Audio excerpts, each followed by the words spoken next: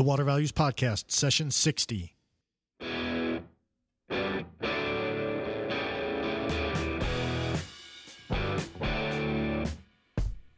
Welcome to the Water Values Podcast. This is the podcast dedicated to water utilities, resources, treatment, reuse, and all things water. Now here's your host, Dave McGimsey. Hello and welcome to another session of the Water Values Podcast. As my son Joey said, I'm Dave McGimsey and thanks for joining me. Well, I hope you're doing great today, but no fears if not, because your day's about to become great. Our guest today is DC Water's George Hawkins. The interview is relatively long, so I'm going to just really have a brief introduction here, and the outro will be very brief as well. But George does a great job of highlighting a number of important issues for water utilities. He actually does my job for me by providing a few takeaways for our water leaders towards the end of the podcast. And if you like this interview, I'd also recommend you check out my interview with Susan Latvala on the story behind Tampa Bay Water. That one's session 52, because I think George and Susan have both provide different perspectives of water utility leaders, and I think they are both just absolutely fantastic. So with that said, let's get on with it. Open the valves, fasten your seatbelts, and here we go. Well, George, thanks very much for coming on to the Water Values Podcast. Greatly appreciate your time. To start off, could you please tell us a little about your background and how you got interested in water? Sure, and thank you for having me on your show. I'm really delighted to be here. I have a relatively unusual background, perhaps, to be part of a major utility, although I've always been around environmental issues. I started as a private sector lawyer. From there, I became an environmental lawyer. Then I became an EPA enforcement lawyer, and I used to do hazardous waste and water issues. From there, I became convinced. I spent a year working for Vice President Gore back in those days, and became convinced that the biggest single issue was how we use the land around us and what consequences that has to every other environmental question, whether it be water, air, land, food, habitat, and our own communities. And I became convinced that the best way to manage, measure, and evaluate the decisions we're making was water. Everything that happens is reflected in good or bad in what happens to the water supply, water quality.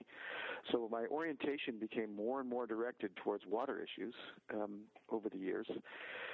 Just prior to coming to D.C., I was running an organization that was all about rebuilding cities in New Jersey, because we found that we had dropping water tables and water quality and quantity challenges in New Jersey, because growth was spreading out over the landscape, both driving increased demand of water.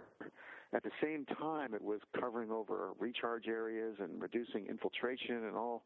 So we were actually taking more of the supply, but adding less to it. And a bank account, that's a disaster, and in water, that's a disaster. And the mayor, 3 mayors ago, Mayor Fenty brought me to D.C. to run the Department of Environment for the city, of how you integrate environmental issues into a growing city like D.C. has been. And at DDOE, that was the agency I ran, I became convinced that by far the most significant actor connected to water issues in any city is the utility that's actually delivering these services. And so I came to D.C. Water 5.5 years ago, and it's been an amazing ride. Yeah. Well, I mean, that's a very interesting track that you've laid out there.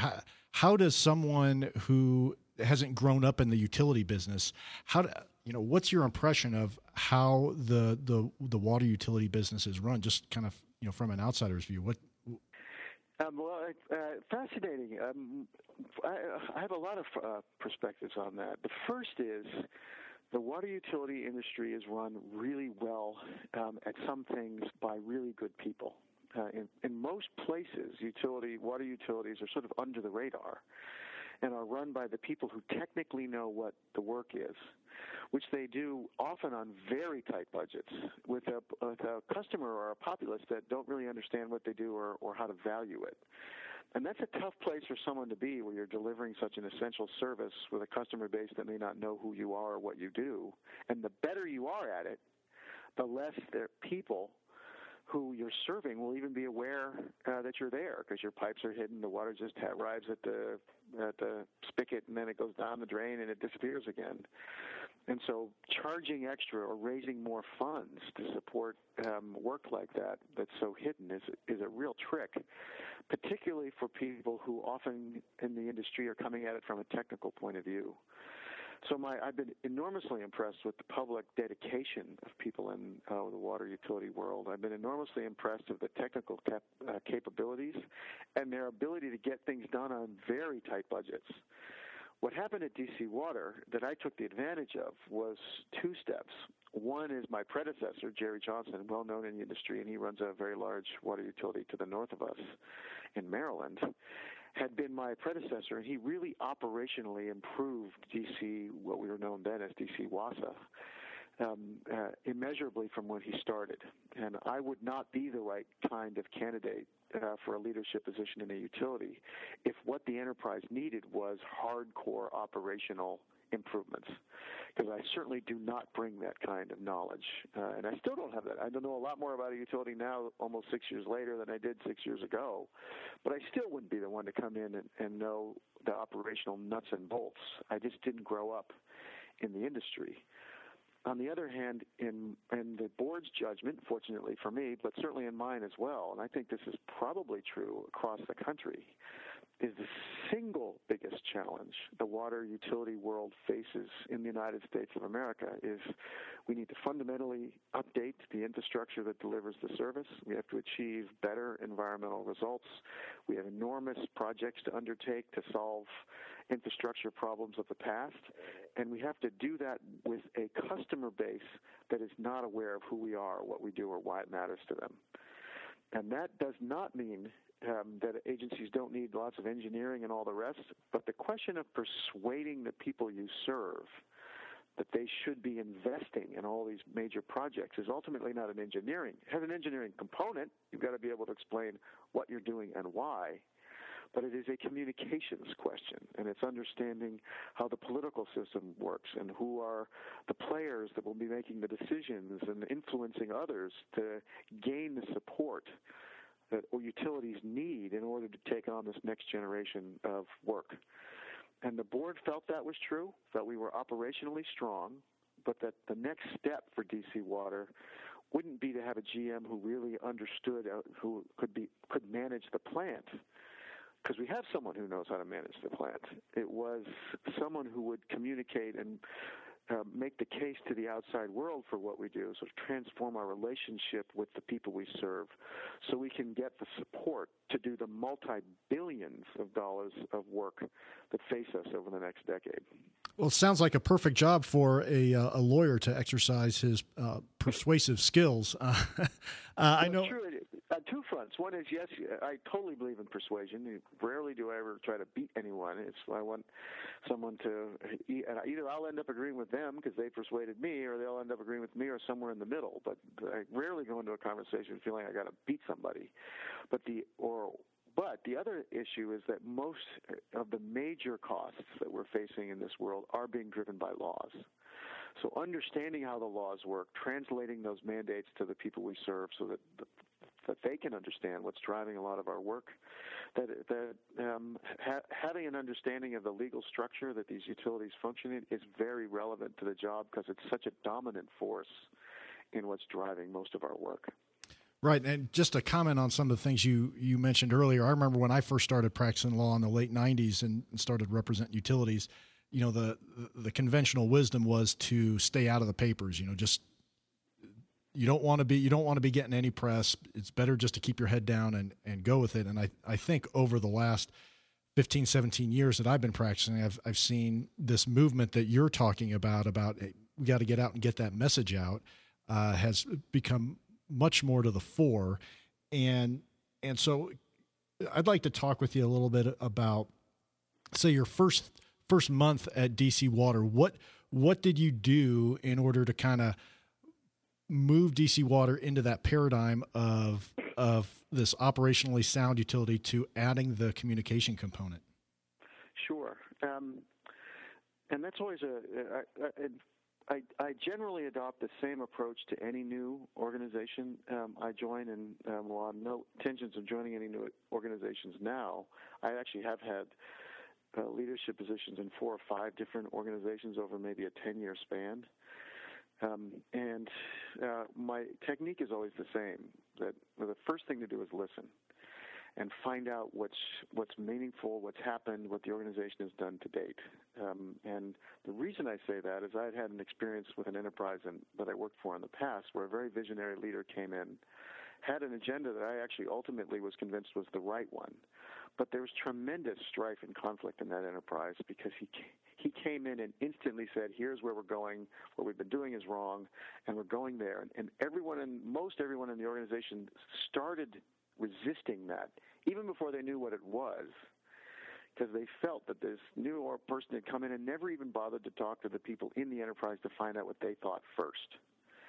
And there's sort of some insult that they felt, that we're not dumb, we've been here a long time, we've been working hard, our views matter.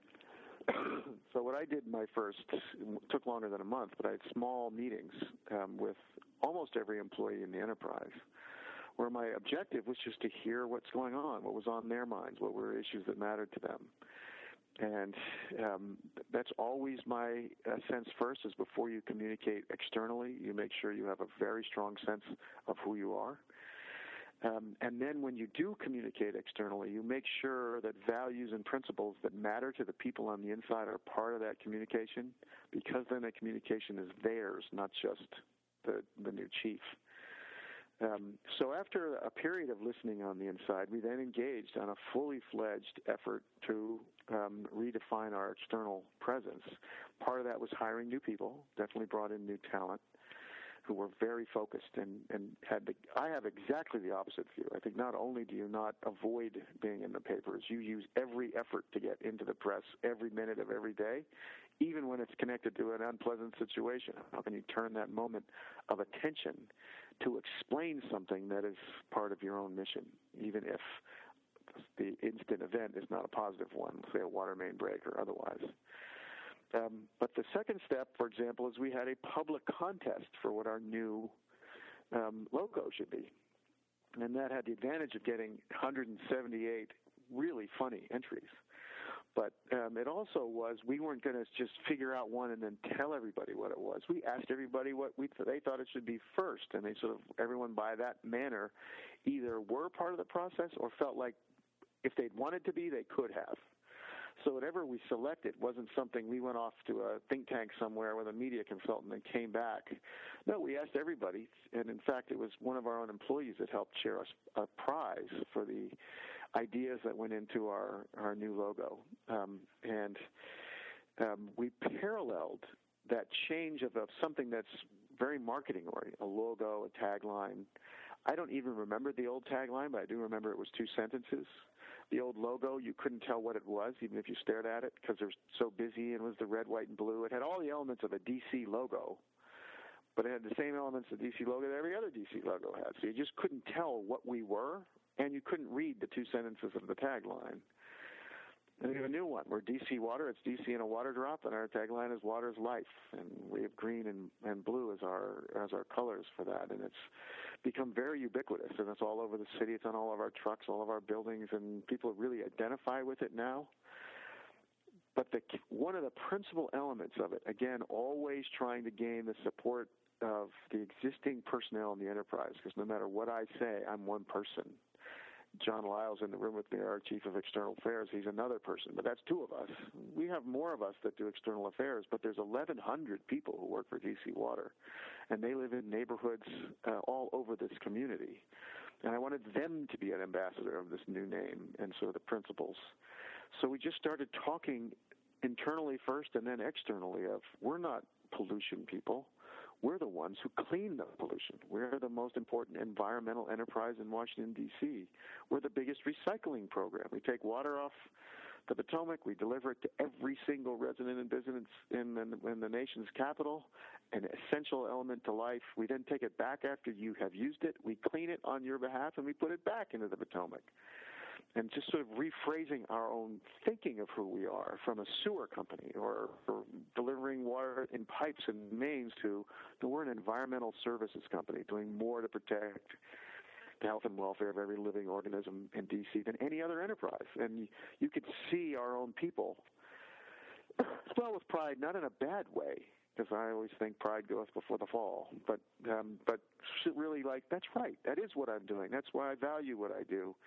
And so that right when we were announcing a new logo and a tagline, you have a parallel verbal presentation and speeches and outreach around the city, and actually we've been talking to audience all over the country and the world about what we are as an enterprise, and a new identity sort of on a values basis with a new identity on a visual basis melded together and really created a tremendous positive momentum, and it's opened doors to so many of the more operational and tactical changes we want to make that are the hardest, that aren't marketing or visual. It's how are we doing this kind of work? What kind of techniques? What kind of equipment? What kind of training?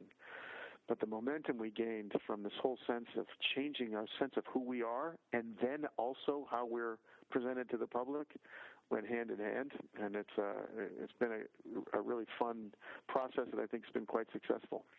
Yeah, I mean, you're very well known for this change leadership,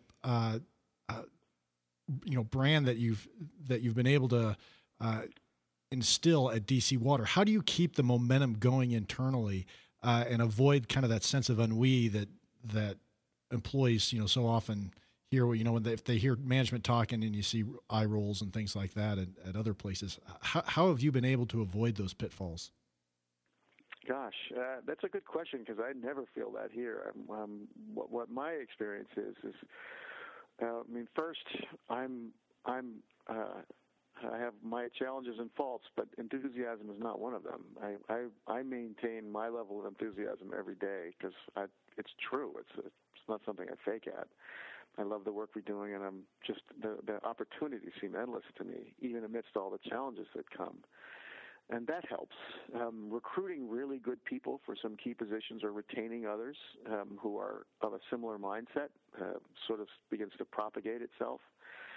And then what has happened over the last, and is growing in momentum, it's actually not going to ennui, it's increasing in momentum, is the degree to which more and more people in the enterprise are getting visibility and acclaim for their idea that's now coming to the forefront.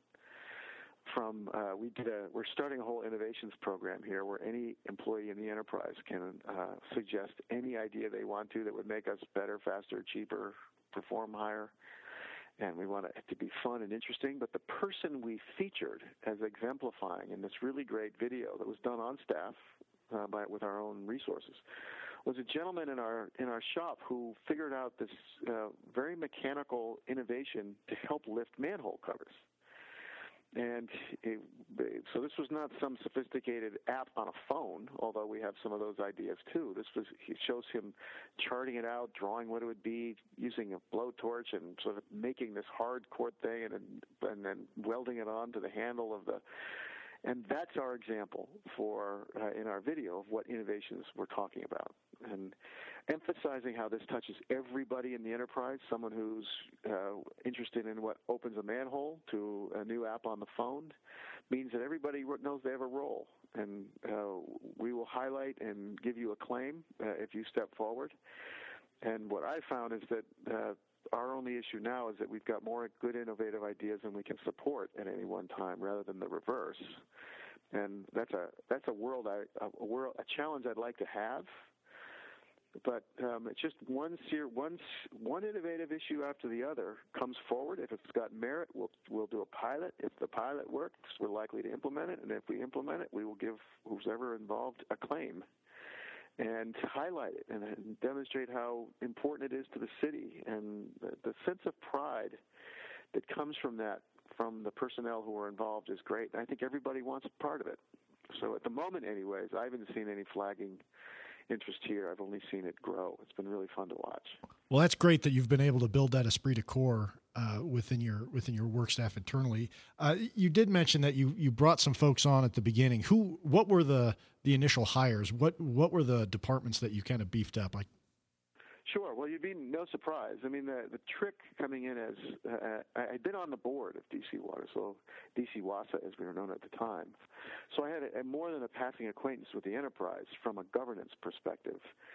But coming in, I really did not know the staff well, but I had been, one of the questions I asked from members of the board who'd been there longer were who were the key members of the staff that I really should make sure were retained. Because when you make a changeover at the top, that is a moment in time, regardless of who the new person is or isn't, that other people often make the choice. Well, I was thinking of leaving or not, but now's the right time because someone new is coming in.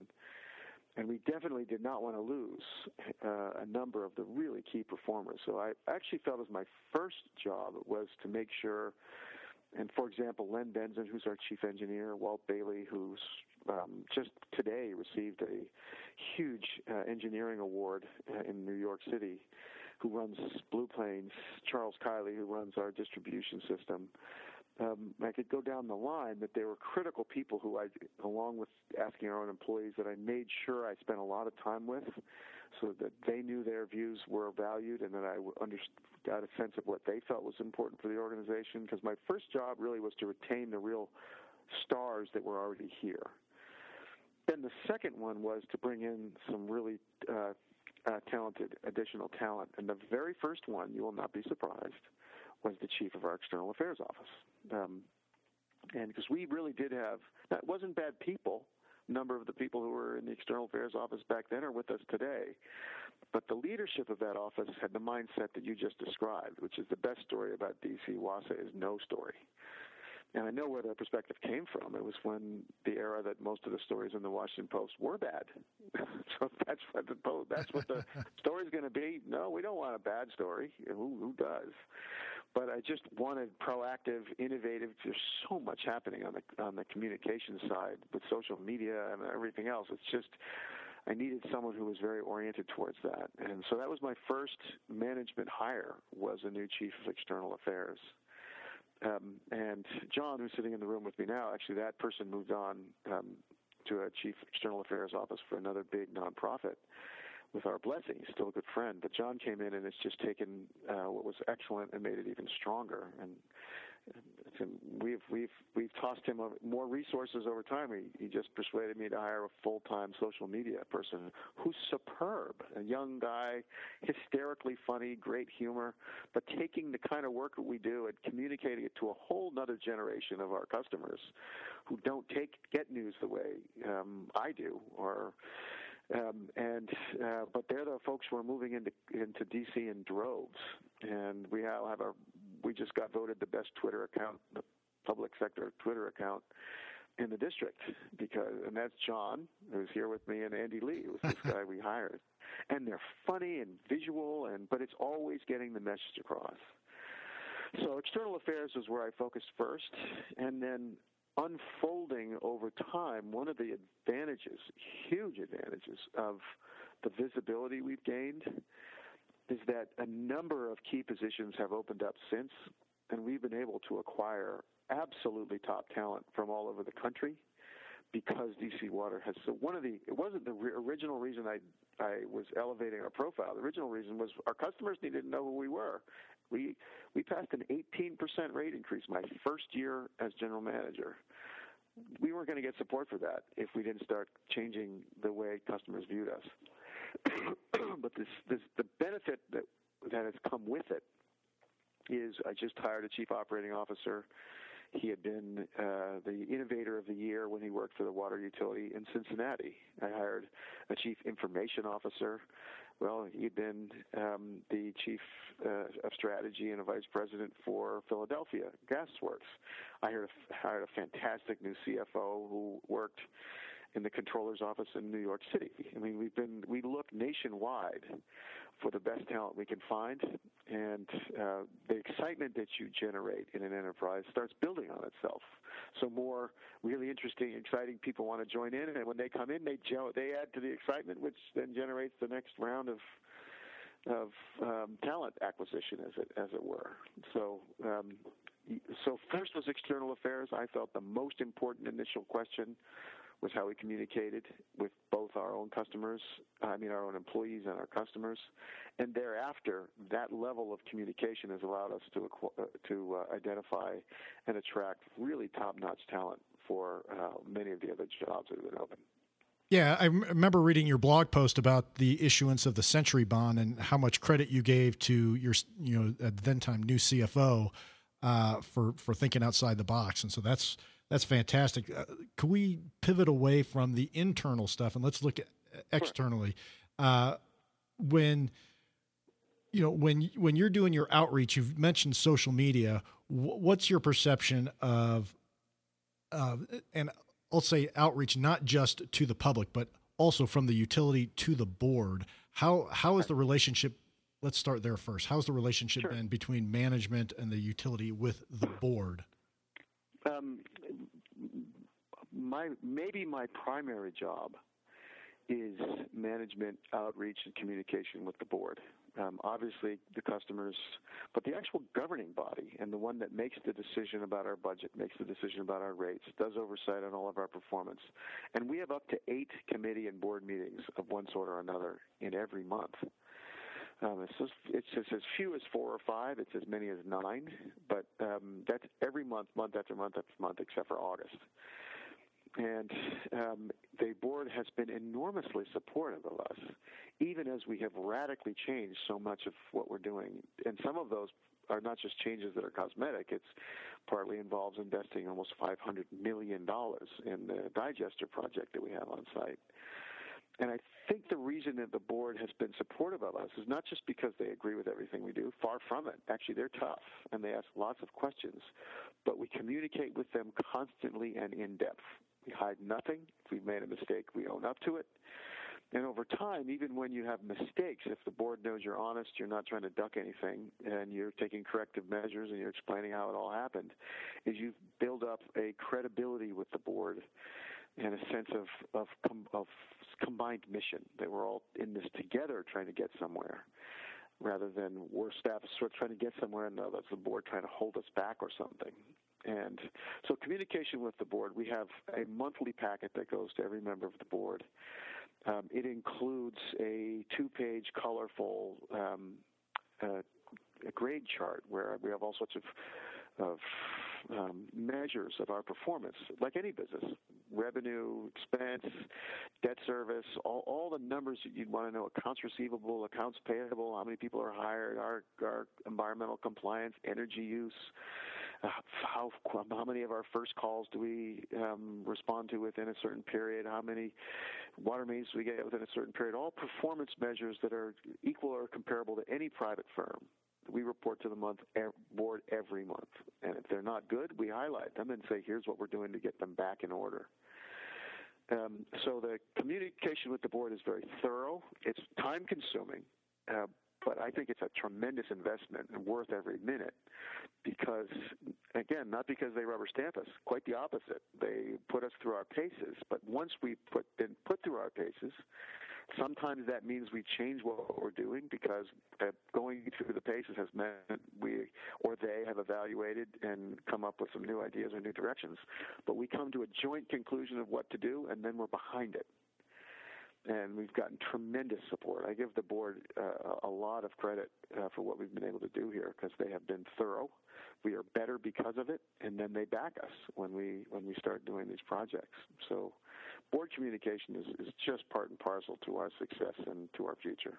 Yeah, I would agree with that. Having represented utilities with great boards and with not so great boards, the board can make a tremendous difference, and the communication, I would agree with you, with that board is so important. How about the customer base? What are some of the innovative things that you're doing with your outreach to customers? You mentioned your Twitter handles. What are some of the other things you're doing on that front? Well, I'll tell you one of our first philosophies, and I'll come back to some of the techniques, but one of the first philosophies was to shy away from nothing. DC WASA, as we were known, about a little more than 10 years ago, and you may recall this, there was a challenge of a lead spike in the water system in the district because a treatment process had changed, And the treatment in the district is done by the Army Corps of Engineers at a place called the Washington Aqueduct. So it actually was a treatment change by an enterprise that was not D.C. WASA. D.C. WASA at the time, but D.C. WASA is the one who distributed that water to our customers, and there was a lead spike. And while the story of what happened is reasonably murky, the underlying sense that our customers ended up with is that we were slow to the switch in warning them and being honest about what happened. Now, I'm not taking a point of view as to whether that in fact did happen, because I just wasn't here. But that was the perception the customer base has. And it sort of fits in with the notion of it's better to have no story than any story. So the degree to which we can not talk much about something that's going on that's too bad, or say as little as possible, is just sort of part of the whole ethic of communicating and being as out of the media as possible. But it totally backfired, because our customer base started, I believe, lost some faith that D.C. WASA had as its primary goal the public health and safety of the people we serve. And once you lose that, why would you support a rate increase for an enterprise that's not looking after my public health? You start right out of the gate with that negative impression. So we've taken the point of view of being more aggressive, more open, and more communicative about our problems, not just about the cool things we're doing. So I think since we've been here, we've had two boil water alerts, one do not use the water alert, and two water sort of monitoring sessions where we didn't actually stop the water, but we said there was a risk. But for boil water alert or do not use, which are the two big ones, in every case, as soon as we thought there could be contamination, we called the alert. Then we walked door to door. We used door hangers. We went to the council member's office. We used Twitter. We used Facebook. We used everything. We just deployed all of our media resources, including old-fashioned having employees go to each door and knock on it and say, look, there's an issue in this neighborhood. And the news always scurries to the scene, because that's pretty interesting media. And I'm always fascinated by when they interview people on the street about the problem. There's always two answers, one of which is expected. The other wasn't at first, but it's really good for us ultimately amidst this huge problem. One is, gosh, this is an inconvenience, kind of a pain. Of course, it's not good to not be able to use the water or to have to boil it. But the second one was, but I'm so glad our utility is taking our public health so seriously. And they're being so direct and communicative about it to us right out of the gate. What's interesting, and I knock on wood as I say this, in all three of the cases where we called, I think it was two do not use, two boil water and one do not use, but in all the cases where we've done it, it's turned out the contamination was not a real risk. So we had seen that there might be a risk. We called the alert. We took the protective actions, but it turned out that what was a risk had not come to fruition for one reason or another. And that was, and again, our customer base was even happier. Of course, they didn't face a risk, but to know that we called the alert even in cases where we weren't even certain that the risk was true. We just thought it was a high enough likelihood that it was the better part of valor to make the call. That, I think, has changed the way the people who we serve thinks about us, that we are a public health agency. Your health is the most important, and all the communication and effort we do is centered around that core issue. And perhaps changing that sense of us was the most important, because if your customer base loses their faith when you're delivering something like water, which is essential to every living organism in the region, and they lose faith that your public health comes first, every other fun little thing you do seems to sort of be tarnished, because, you do all these nice things, but you don't care about our public health. All the rest of it seems almost counter, like you're doing all these marketing things, but you're not taking care of your core business. Having done that, we do all sorts of fun stuff. Metro is the big public transportation system in Washington, and John, who's sitting here in the room, John Lyle, runs a water taste test with his team that you come out of the Metro station and we'll set up tables, and we have people testing in a blind taste test, our water versus Deer Park or one of the other bottled water companies. And we are very pleased to find that 60% or so of the people who do a blind taste test think our water is better, or they can't tell the difference. And we remind them that our water is 100 times to 1,000 times less expensive. But that's just one way with just whoever happens to be coming out of a metro station to think about us and think about our products. Yes, we have our main tweet account, which is DC Twitter account, but we have these big tunnel machines that are building deep tunnels underground, and each one of them has their own Twitter account. And they're hysterical. They argue among themselves, like who's the best and the fastest and who's the most important. And so we do inject humor into it. We have a mascot. We have actually two costumes. One is a boy and one is a girl. So it's either Wendy or Wendell, the water drop. And Wendy is very well known around the city. Goes to events. We do events in schools on a regular basis. I was just down on the Anacostia with a group cleaning up and creating a turtle habitat right next to one of our big pump stations. Now in DC Water, we have our trucks are all painted white, and with the DC and a water drop as our logo in blue and green, and then Water's Life. That jumps off the side of all of our trucks. But we also use the sides of our trucks, and they're all over the city, to advertise our product. Drink Tap costs $1 versus $1,000 all sorts of messages about us, using our own vehicles as a free mechanism to put that message in front of the people we serve while we're doing the work. Because I also want people to know, when you see that work out in the street, then I have a sense for where my dollars are going for. All the people doing that work in any kind of weather, any time of day, to get your water back on. So it's really the sky's the limit for what is possible on communication. We're always looking for new avenues. We have a water buggy that we take it gets really hot in D.C. in the summer, 95, 100, 105 degrees and humid. And we've got this water buggy that we connect up to a fire hydrant, and we give out free water at big public events and of course everything is logoed to DC Water. So just have a misting tent that we take on to public events. Once you start thinking about it, you actually have more ideas and opportunities than you could ever possibly undertake. So you have to start hiring people like John to figure out which one are the best ones. But we're always trying new things and always out there. And my guess is that our logo as a government agency, that we're one of the most high-profile enterprises in a city full of external affairs offices. And one of the reasons is we have a product that's everywhere. We have a connection into every enterprise, every business, every home. It's a great product to have because it's so fundamental. And as soon as you start thinking of that intimate connection you have with everybody, there is nobody who doesn't use our product in one way or another, because we do both drinking water, and then once you've used the water, you visit a restroom in Dulles Airport, and that is connected to DC Water because we're a regional service on that front.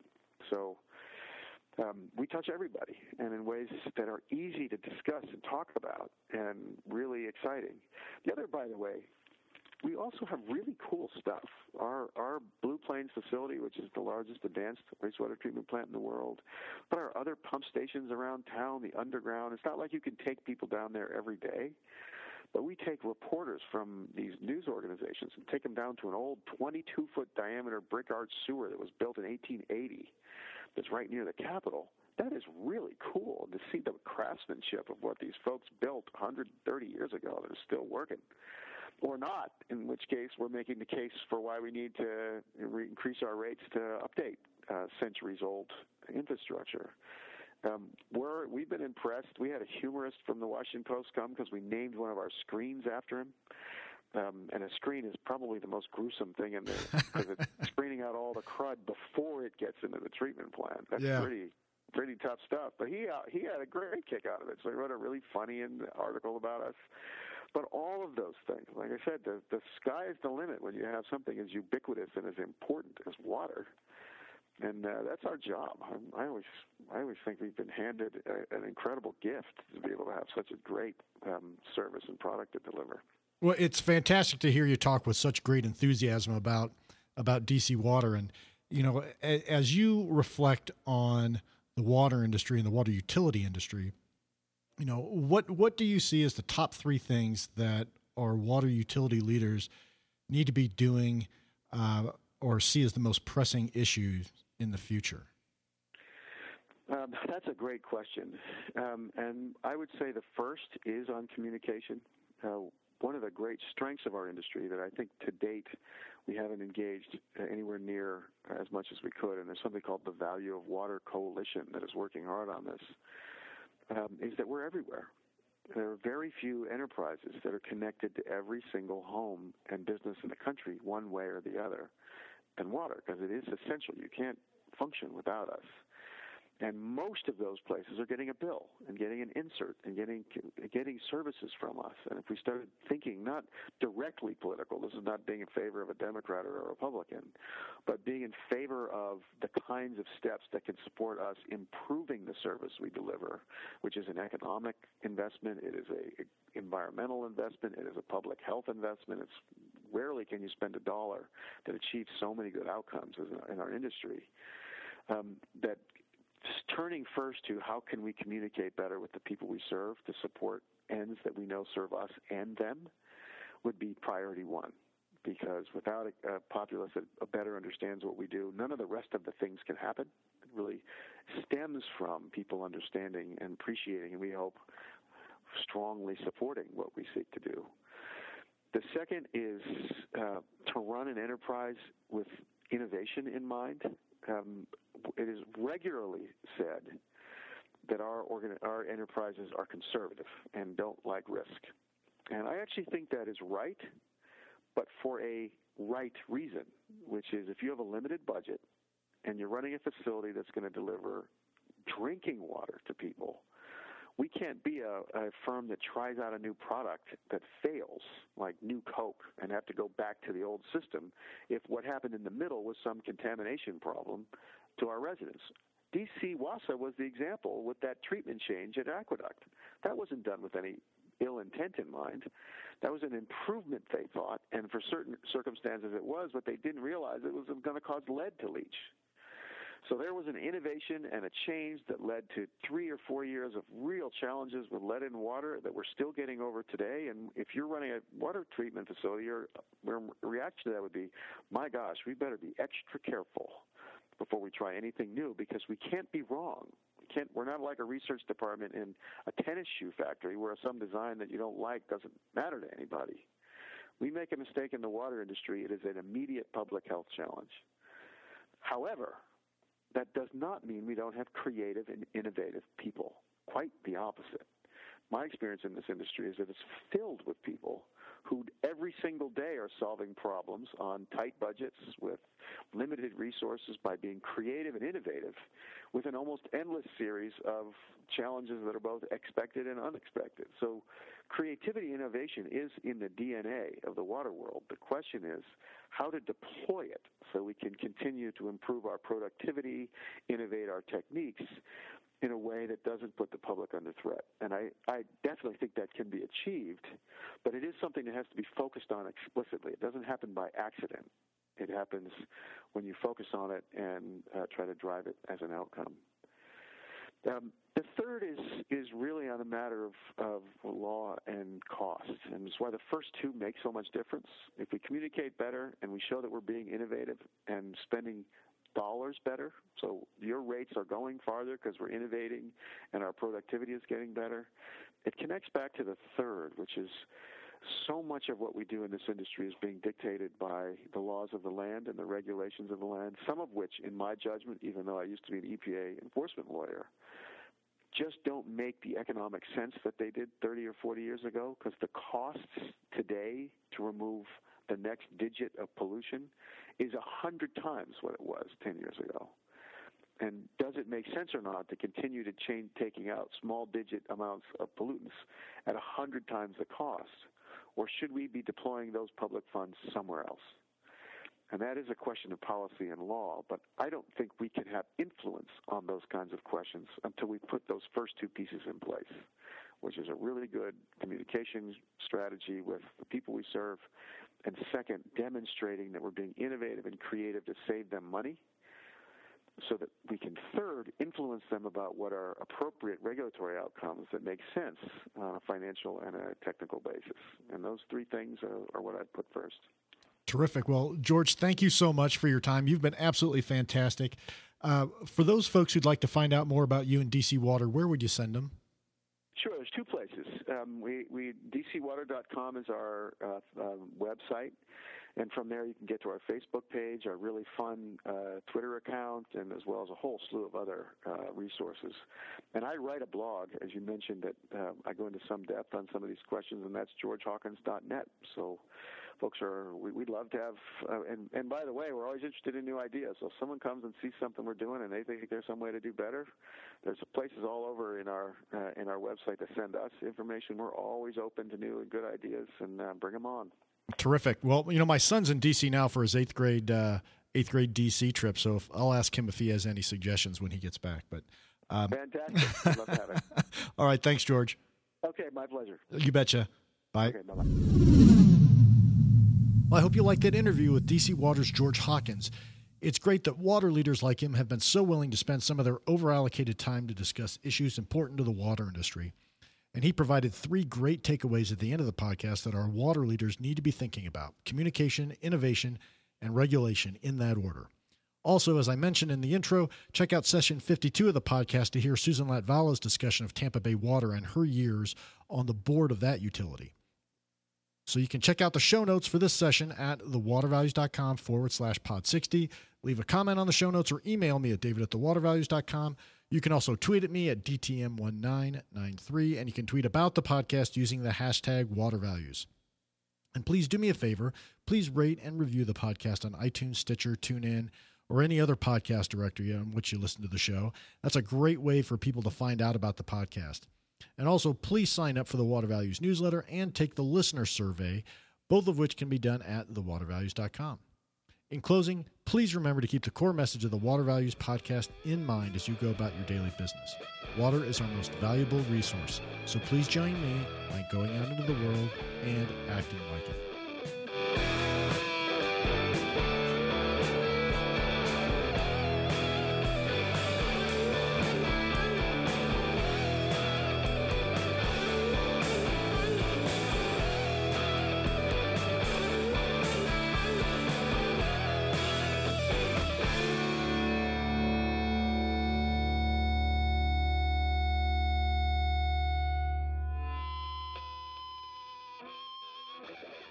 You've been listening to the Water Values Podcast. Thank you for spending some of your day with my dad and me.